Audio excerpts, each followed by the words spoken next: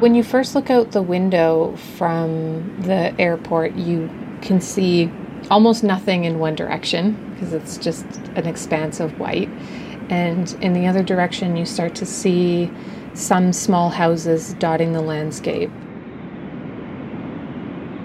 There's just this sprinkling of candy-colored houses, in pastel shades of yellow and green and pink and blue.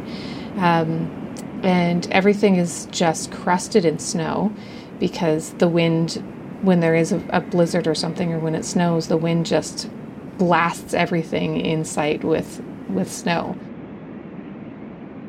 Amber Bracken is a photojournalist who traveled to Joe Haven. It's a hamlet in Nunavut, located 250 kilometers above the Arctic Circle.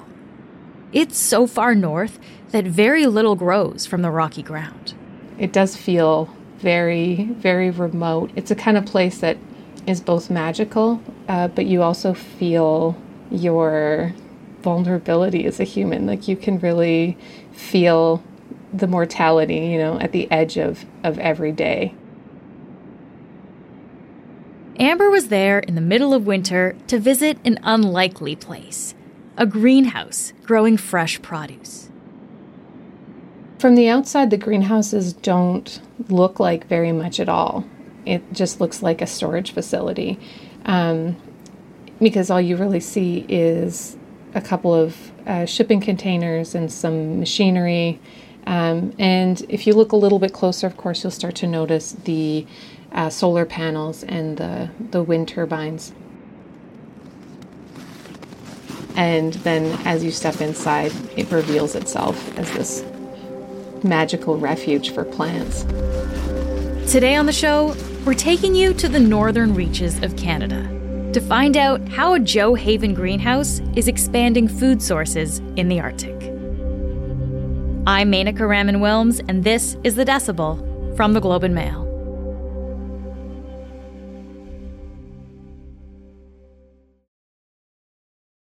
Amber, thank you so much for joining me.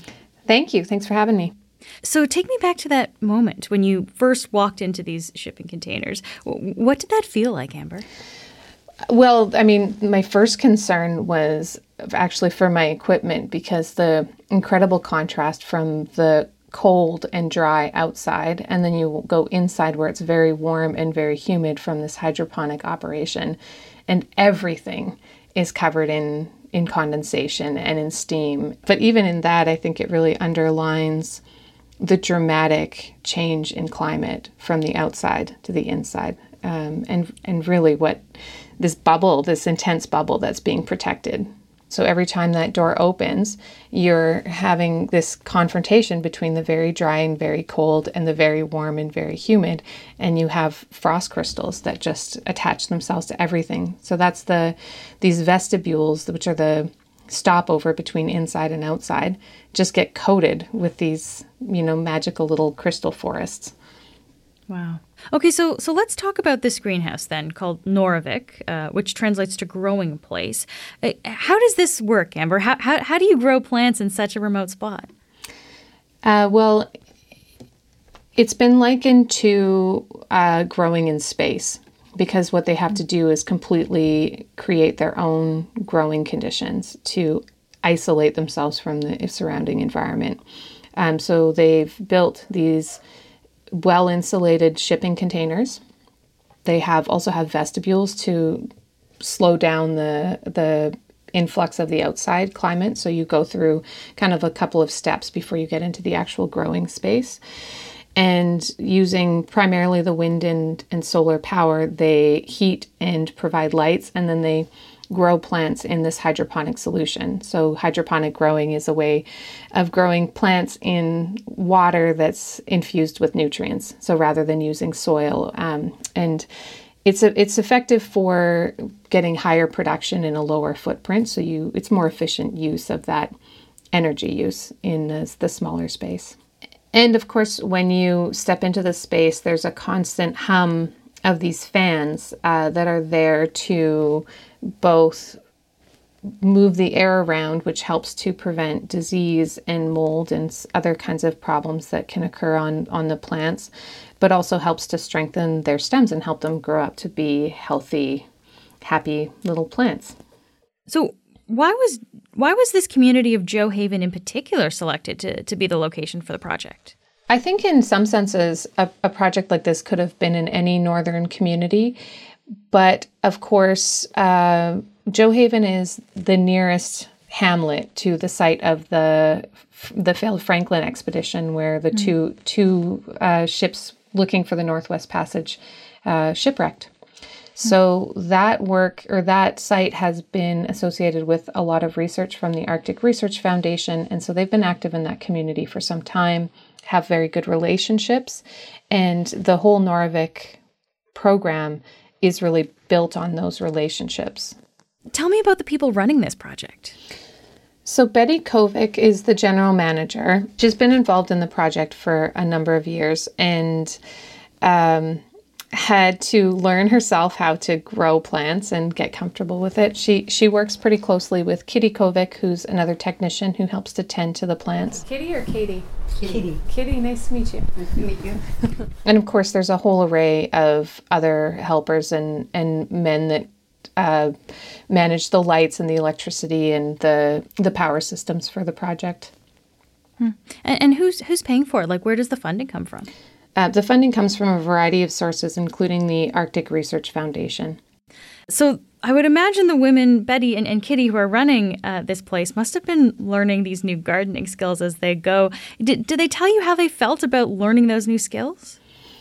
Well, I think any new gardener can be a little overwhelmed with all of the things that there are to know about plants. Once you start to really think about what a plant needs and how to care for it, it can be overwhelming. But especially in the north, where the conditions make it so hard to garden, or impossible to garden really, that there's no cultural reference point. And for many people, they've never even had houseplants, let alone being responsible for a garden. So both women told me they were, overwhelmed and completely not confident that they would be able to even keep the plants alive when their trainers left them. I was telling the people that was training me, as soon as you're gone, everything's gonna die. Everything that we planted, they're all gonna die. That's what you thought. Yes, that's what I was thinking too when I first started. Yeah. And a couple weeks later, I noticed that I'm becoming a green thumb. In the end, they've turned out to be really, really accomplished and just remarkable plant guardians in the north. Huh. Wow. And I'm curious, what did they decide to grow?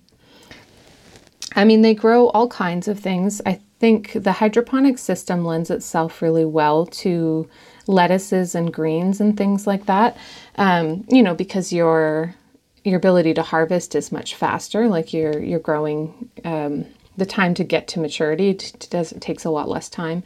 But they also grow more complex plants, like fruiting plants such as peppers and strawberries. And when I visited, they also had they had mums, which is a type of flower, which they did as a practice to figure out how to get a plant to flower and to have get a plant to maturity, which is more challenging than getting lettuce leaves.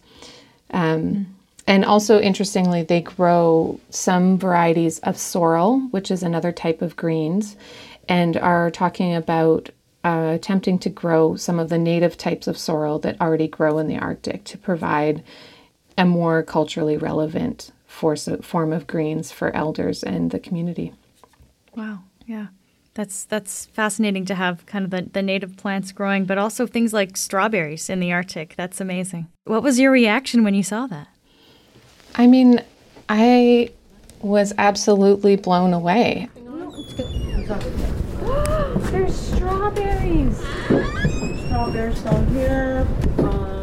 These ones. I think I knew what I was walking into, but it's a different thing to know it intellectually and to walk into a room and suddenly be confronted by strawberries in the Arctic. I'm a gardener myself. I love green growing things. I think a lot about honestly, it's the alchemy of these plants that we feed with water and light and nearly invisible nutrients. And they create their little bodies and then give us fruits. I think that's the most amazing thing. And to encounter that in such an inhospitable place where, a few minutes before I had been freezing cold with my, fighting frostbite on my nose and my fingers, just to make pictures outside, and walking into this space and finding these tender and sweet little fruits and greens. It's truly miraculous. We'll be back in a minute.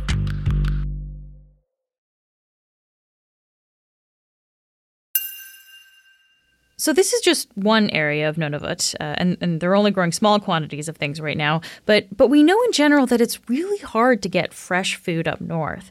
So Amber, I'm curious, how does the territory fare when it comes to food security? Nunavut has the highest levels of food insecurity in Canada. So depending on which, stats that you reference, the most recent ones from Stats Canada from 2017 to 2018 cite that at least 49.5% of Nunavut households experience food insecurity. That compares to just under 9% of all Canadian households overall. So much higher than the national average. Much, much higher. And about half of those, 50% of Nunavut households, so about 25% of Nunavut households experience what they call severe food insecurity, which is when people actually eat less, that you have such a high level of food insecurity that you're reducing your calorie intake and you're basically going hungry because you can't get enough to eat.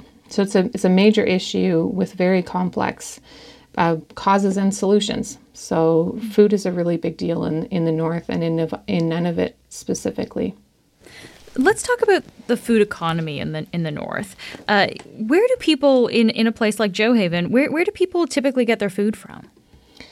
So it continues to be a mix of store-bought and traditional foods. So more and more people are relying on store-bought food, but there's still a huge reliance on country foods, and I don't believe that the food economy in the north would work without them. And when you talk about country food, can you give me some examples of what that is? Yeah, country food is all of the traditional food that Inuit have survived on for the past 5,000 years. So it's things like whale, caribou, fish, sometimes bear, but whatever hunted or gathered food that they can get locally.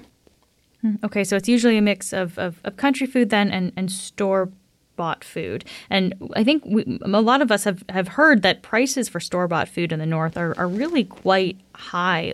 Can you, again, give us a sense, Amber, of just how high those prices actually are? Yeah, I in the piece I cited two what I consider staples, so milk and bread are pretty common things that lots of people include on their grocery list. And the milk was $12.50 for a 4-liter jug of 2%. And for a loaf of bread, it was $9.50, nearly $10. But wow. I also looked at prices of food that I would consider, more like discount or cheap food for people that are on a tight budget. So things like Cheese Whiz, a large jar of Cheese Whiz was $20. A pack of hot dogs was $10. $30 for a can of coffee. And I mean, these are pretty common staples that a lot of people take for granted and might think of as part of a budget-friendly diet. But in the north, I mean, there's no anticipating how high the prices can get. So we were talking about store-bought food and country food. Obviously, country food, hunting, fishing, and gathering, that's a huge part of Inuit culture. Is there any chance that these grocery stores and store-bought foods could actually ever replace country foods? Country food has some serious challenges right now. I mean, as we all know, the impact of colonization on the sharing of knowledge in Indigenous communities has created a big disconnect. So, there's some loss of traditional knowledge. There's, of course, the higher costs of harvesting equipment. So things like snowmobiles or having gas to be able to go out and, do the work. That being said, it's still a very mainstream thing in these communities. Almost everybody is eating them at home, and it's very common for hunters to share their catch with other people. And I just don't see how economically you could ever replace, how it would even be possible to have communities living in the north without at least some of the food coming from the territory. Yeah. Sounds like it wouldn't be economically or culturally feasible to have that replace it. You need kind of a balance of both of those things. Yeah, absolutely. And to follow on the cultural point, it's really it's a central rooting part of Inuit culture, and an opportunity for children to learn from elders and for different cultural teachings to be passed on. So there's a bit of a balance between country food and grocery store food, it sounds like. But how could the greenhouse factor into this food economy? I mean, really, it's part of the plan to increase self-reliance of communities. So rather than having expensive and sometimes unhealthy forms of food from the grocery store, it would increase the self-reliance of the community by having locally available, very fresh and very healthy foods. Okay. So we've been talking about this one project in Johaven, but I wonder, are we seeing similar types of projects happening elsewhere in the north too? There's been lots of interest in creating local food production in the north. As I said, there's this ongoing issue with food security for northern communities. And so the idea of being able to produce food locally is very exciting for lots of communities. One of the places where they've tried something very similar to Noorvik is in Kugluktuk, so they have a similar concept, hydroponic shipping container project. But in that community, they ran into the issue of paying for the electricity, because that one was on the regular grid. And back in 2019, their monthly electricity costs were close to $3,400 a month. Wow. Okay. So this one in Johaven maybe gets around that a bit with the solar panels and the wind energy as well. Yeah, it reduces their need for external energy a lot. So they still do have a diesel generator that they run on a backup, but they don't have to use it very often. Yeah. Okay, Amber, just lastly here before I let you go, and you talked about Betty, who's growing the food, tasting the food. Did you see anyone else, I guess, or any other situations where the food that was being grown there actually emerging in the community and being eaten by other people? Yeah, actually, I was fortunate to be able to attend a community feast that was hosted by the Arctic Research Foundation, and so we got to just watch this giant table be filled with every kind of food you can think of. Whoever wants apple. My dad wanted apple pie. Oh, Ben. Great. She wants an apple pie. There you go. He has apple pie already. Simon, you want cherry? Yeah. There was turkeys and hams, and also roast muskox, and also all kinds of fish and muktuk, which is the whale skin, and all kinds of desserts and treats. And right in the middle of it was a big pile of Noorvik greens. So watching the community come and fill their plates with this mixture of food, really representing the complex food system of trying to feed people in the north, which is the reliance on country foods and store foods, and also this local production of fresh greens, was quite something to see. Amber, thank you so much for taking the time to speak with me today. Thanks so much for having me. That's it for today. I'm Menaka Raman-Wilms. Our interns are Wafa El Reyes, Andrew Hines, and Tracy Thomas. Our producers are Madeline White, Cheryl Sutherland, and Rachel Levy-McLaughlin. David Crosby edits the show. Adrian Chung is our senior producer, and Angela Pacenza is our executive editor. Thanks so much for listening, and I'll talk to you tomorrow.